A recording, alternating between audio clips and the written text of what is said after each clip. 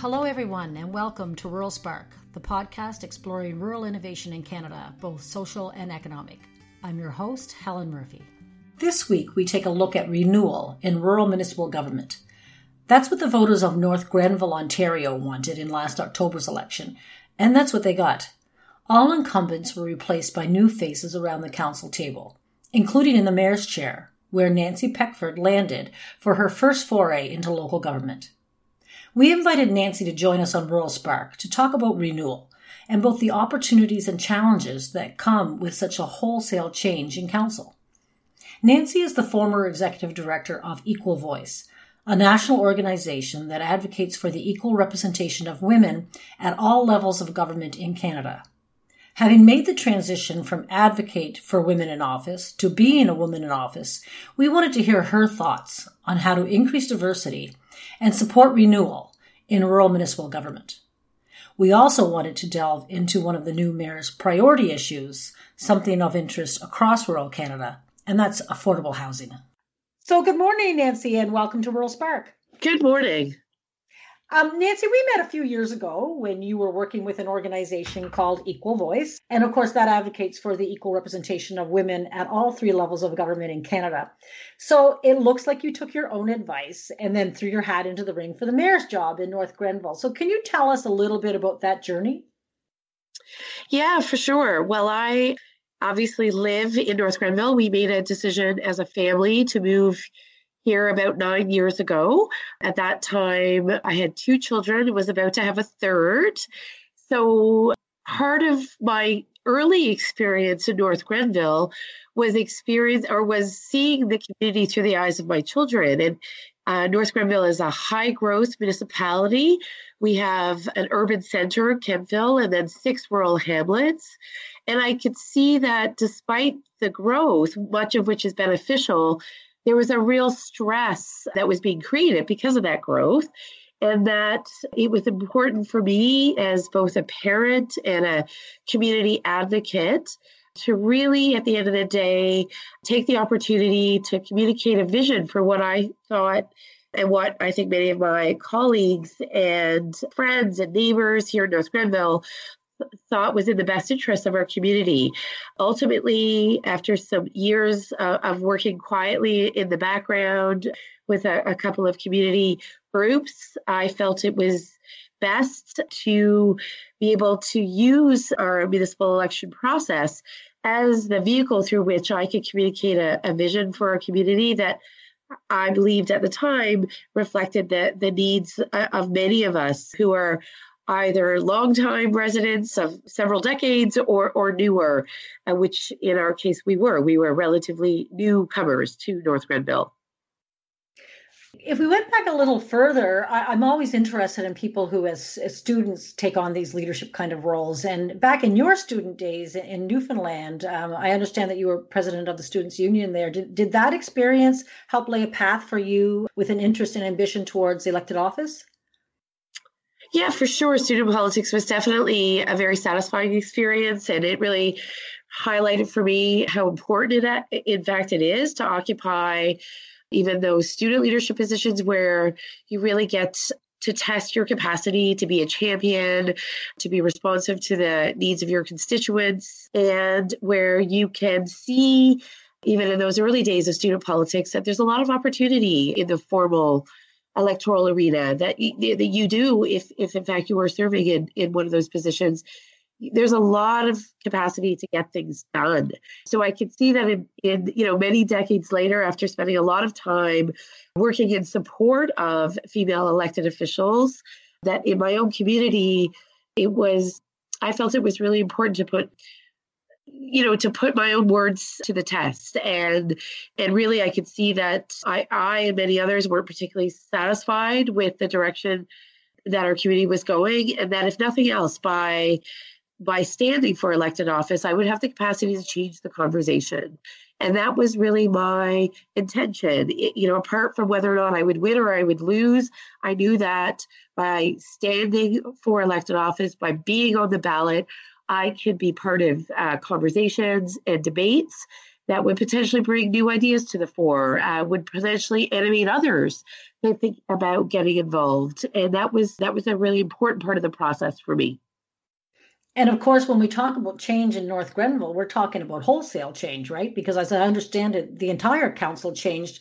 That's an interesting mandate. And I understand from when you were knocking on doors, you did hear a lot about people wanting real change in terms of, let's get out with the old models of doing things and let's do things really fresh. And of course, with everyone being new on council, that's a big challenge too. How would you describe that? It's only been, I guess it's still less than 6 months for you. How has that transition been?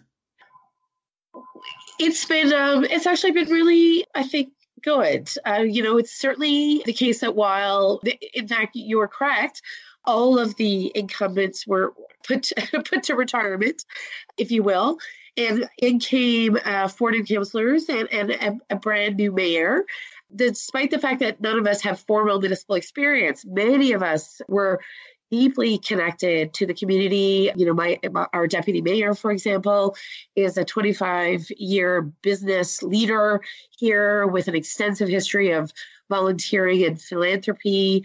Another one of our councillors was, in fact, the executive director of the Old Town Business Improvement Association. Others were, active with municipal committees or, very engaged with the community. And I think that's actually the benefit of a new council, is that we get to ask questions in ways that maybe the old council didn't, just because they've been there a while and they took certain things for granted or maybe didn't bring the same perspective to our municipality. And, here in North Grenville, we're a rapidly evolving community. Change is on our doorstep every day. And while that comes with a lot of benefits, it also demands, I think, a kind of thoughtfulness on the part of the current council, the one that I serve on, so that we are really deliberate about what kind of community are we pursuing for the next 10 years? What do we want our community to look like for our children and grandchildren? And how do we manage change in ways that are sustainable and support our rural residents as much as it does our urban residents? And those are really big questions. And I think as a newly elected council, we're pretty well equipped, I think, to not just ask the questions, but create opportunities for solutions and for a path forward that everyone feels good about. And as you look at that sustainability in the future, I think affordable housing has been identified as one of your priorities. And I understand you recently established the Mayor's Task Force on Affordable Housing. I think that's an issue that's really pressing for rural communities across Canada. Sometimes it comes from, perhaps in your case, where you're close to a bigger center that's growing rapidly and it's affecting the hamlets around you, as you mentioned, and driving costs up. And in other places, of course, there's isolation and limited of the marketing case for building affordable housing, and that's another challenge. But regardless, across Canada, I think this is something that rural communities are struggling with. Tell us a little bit about why affordable housing is a priority for you and what the challenges are in North Grenville in that area.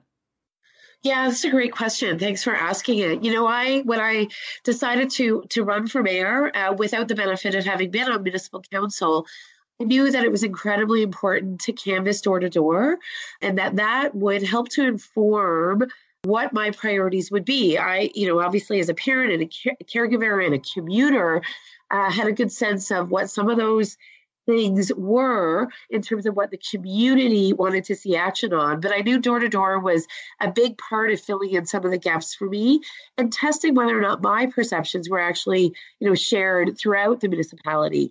So it was really through the door to door conversations that the issue of affordable housing came up time and time again. And, it was really, really impactful for me to be, knocking on the door of, a widow, for example, a woman who had spent her life here in North Grenville, had raised a family, but wasn't able to continue to live here because despite owning a home, by selling that home, there wasn't necessarily a way for that individual to either buy a smaller home that was affordable or to access the rental market, which is extremely embryonic here. There's a real limit. There's a real paucity of supply of appropriate rental accommodations for individuals who are no longer in a position to own a home or are not yet in a position to buy a home. So it was the door-to-door that really highlighted to me that many, many people were struggling to find housing options that were suitable for, their stage of life, whether or not they were a 20-year-old who had just finished college and wanted to come back here but wasn't able, they weren't able to, or they're not able to buy a house or weren't in a position to pursue that, or nor did they want to, but they were having great difficulty finding rental accommodations. Or if you were on the other end of the spectrum, having raised a family, you owned a home, but that's not something you were in a position to continue to do. So through the mayor's task force, we're really looking at the gamut of options in terms of how can the municipality support, enable, partner with developers, with not-for-profit associations, with residents to expand the supply of affordable housing, which is not just subsidized housing. It may be housing that is on the lower end of the market spectrum in terms of what gets built here, or it could be ensuring that we have sufficient rental supply so that people aren't forced into one option in terms of obviously living accommodations in our community. And is there a specific time frame, Nancy, that the task force has its mandate to come up with some possible solutions? Yes, absolutely. I'm a woman of action, and I really felt that we didn't want to spend 4 years studying the issue. So we have a very ambitious 1-year timeline for the Affordable Housing Task Force. We did a call out to the community to see who wanted to serve on that task force. We were overwhelmed with applications from individuals with different lived experiences, with a lot of professional expertise. And as a consequence, we not only established a 12-person task force, which is mandated to report back to council with a full report a year from now, we also established a community advisory group that could feed into the task force deliberations and really help us understand what is it the community needs. Because as you, I'm sure, can appreciate, sometimes policy discussions can veer off in all kinds of directions, and we want to be held accountable to the community.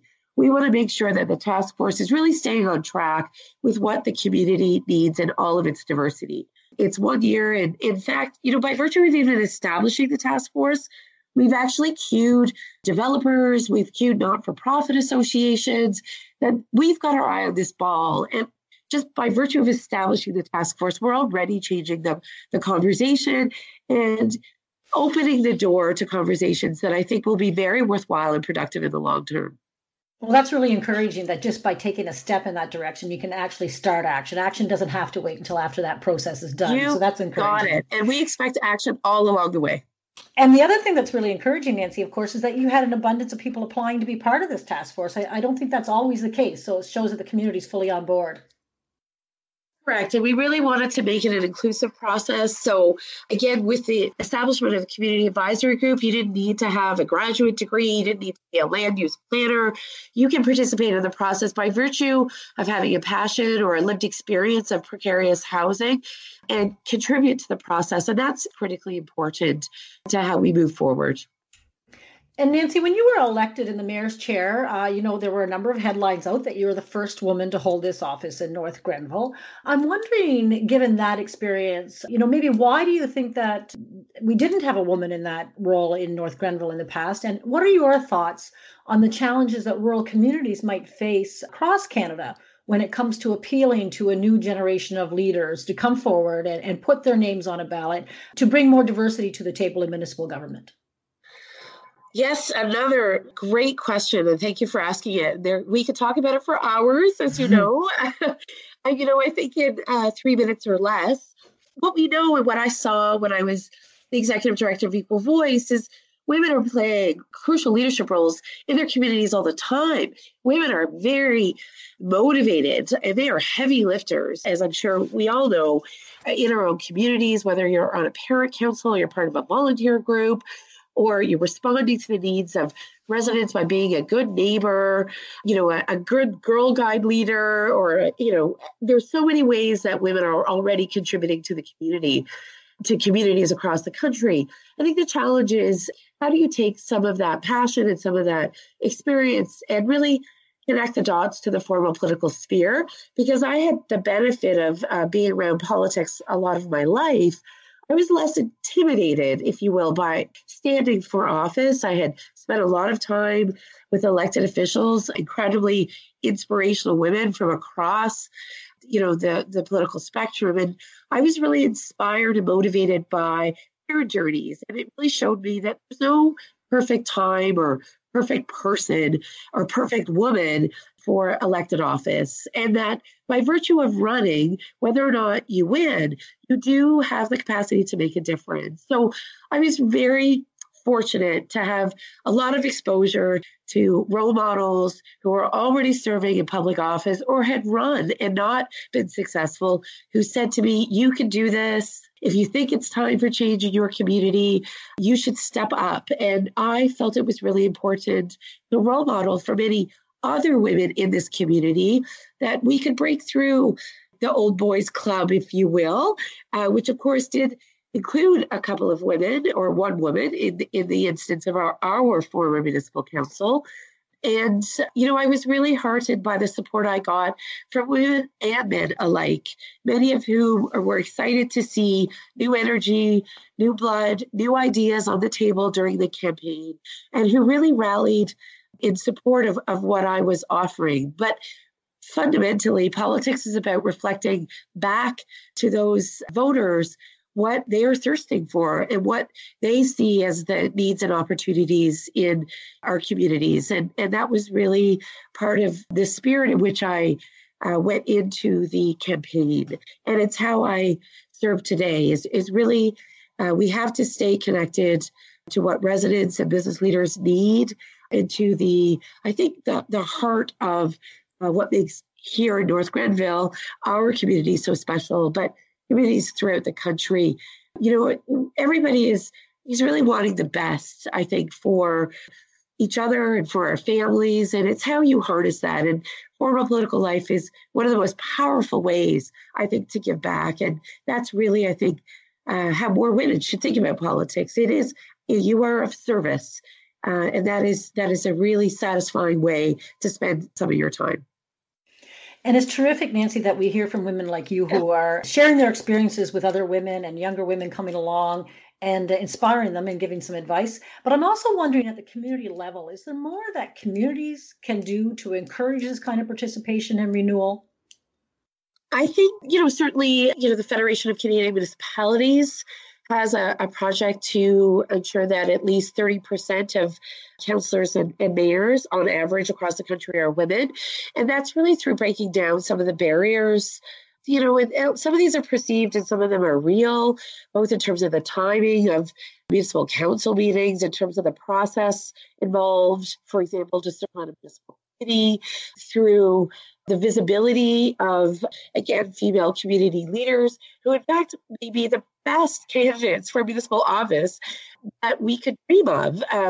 But ultimately, I think municipalities absolutely, and mayors and councillors need to signal that the doors are open and that, people in all of their diversity not just are welcome to municipal politics, but are urgently needed. And I think whether the need is expressed by the community itself or the municipal government itself or by individuals in the community is less relevant than ensuring that we recognize the talent that exists across the country in terms of people who are wanting to give and wanting to make their communities better.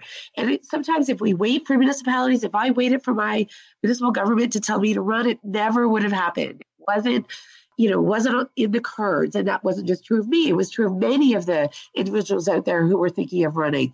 So sometimes you do have to step up. And it's why I take my job as a role model very seriously. And the message I give is not just for women in my community, but it is to women out there who really feel that they have something to offer, that change is imperative, and that they can be part of that process of improving the everyday lives of our residents. So yes, municipalities have a role to play, but they're not the only, I think, agents of change. I think as residents and groups in our community, we can really inspire each other to step up, because at the end of the day, that's often what it takes. You can't wait to be asked. Yeah, and I think there's probably an abundance. You mentioned working with community partners and nonprofit groups in the housing initiative, et cetera. But I'm sure there's lots of organizations within the community that have strong women, emerging women, who they can encourage at that level to take That's another right. step forward.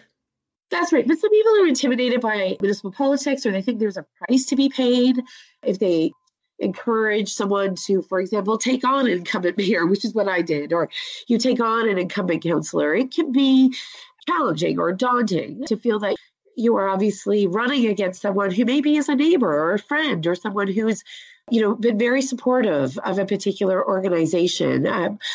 Politics can be a little bit messy in that regard. And some of the research on women in rural politics shows that women are often reluctant to challenge, those in their community who are well known to them. It's obviously an arena where you're out to seek a position that someone else is seeking themselves or occupying. So to that end, you really have to have enough fortitude and commitment to really enter the race and know that this is a battle of ideas. It's not a battle of who's the most popular or who's the most experienced. It's really about ideas. And I think if you bring that frame to it, it becomes a little bit less intimidating. And it's not so much about challenging a person as it is about offering a vision. And really, it's up to the community to decide who they believe is best positioned to fulfill that vision.